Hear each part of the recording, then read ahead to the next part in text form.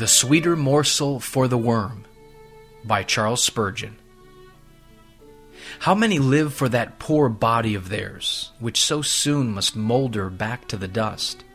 To dress, to adorn themselves, to catch the glance of the admirer's eye, to satisfy public taste, to follow fashion. Surely a more frivolous object in life never engrossed an immortal soul.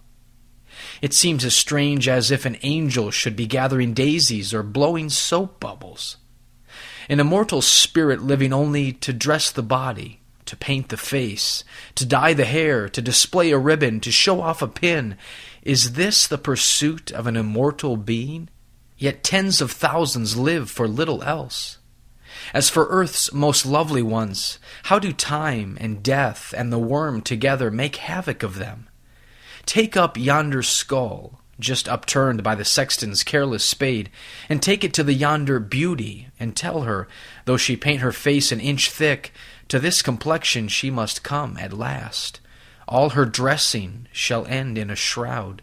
All her make-up and her dainty ornaments shall only make her the sweeter morsel for the worm.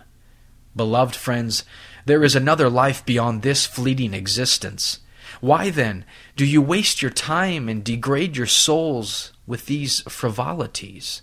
But godliness has value for all things, holding promise for both the present life and the life to come. 1 Timothy chapter 4, verse 8.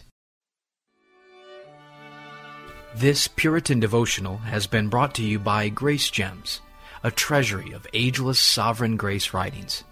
Please visit our website at www.gracegems.org, where you can browse and freely download thousands of choice books, sermons, and quotes, along with select audio messages. No donations accepted. Thank you.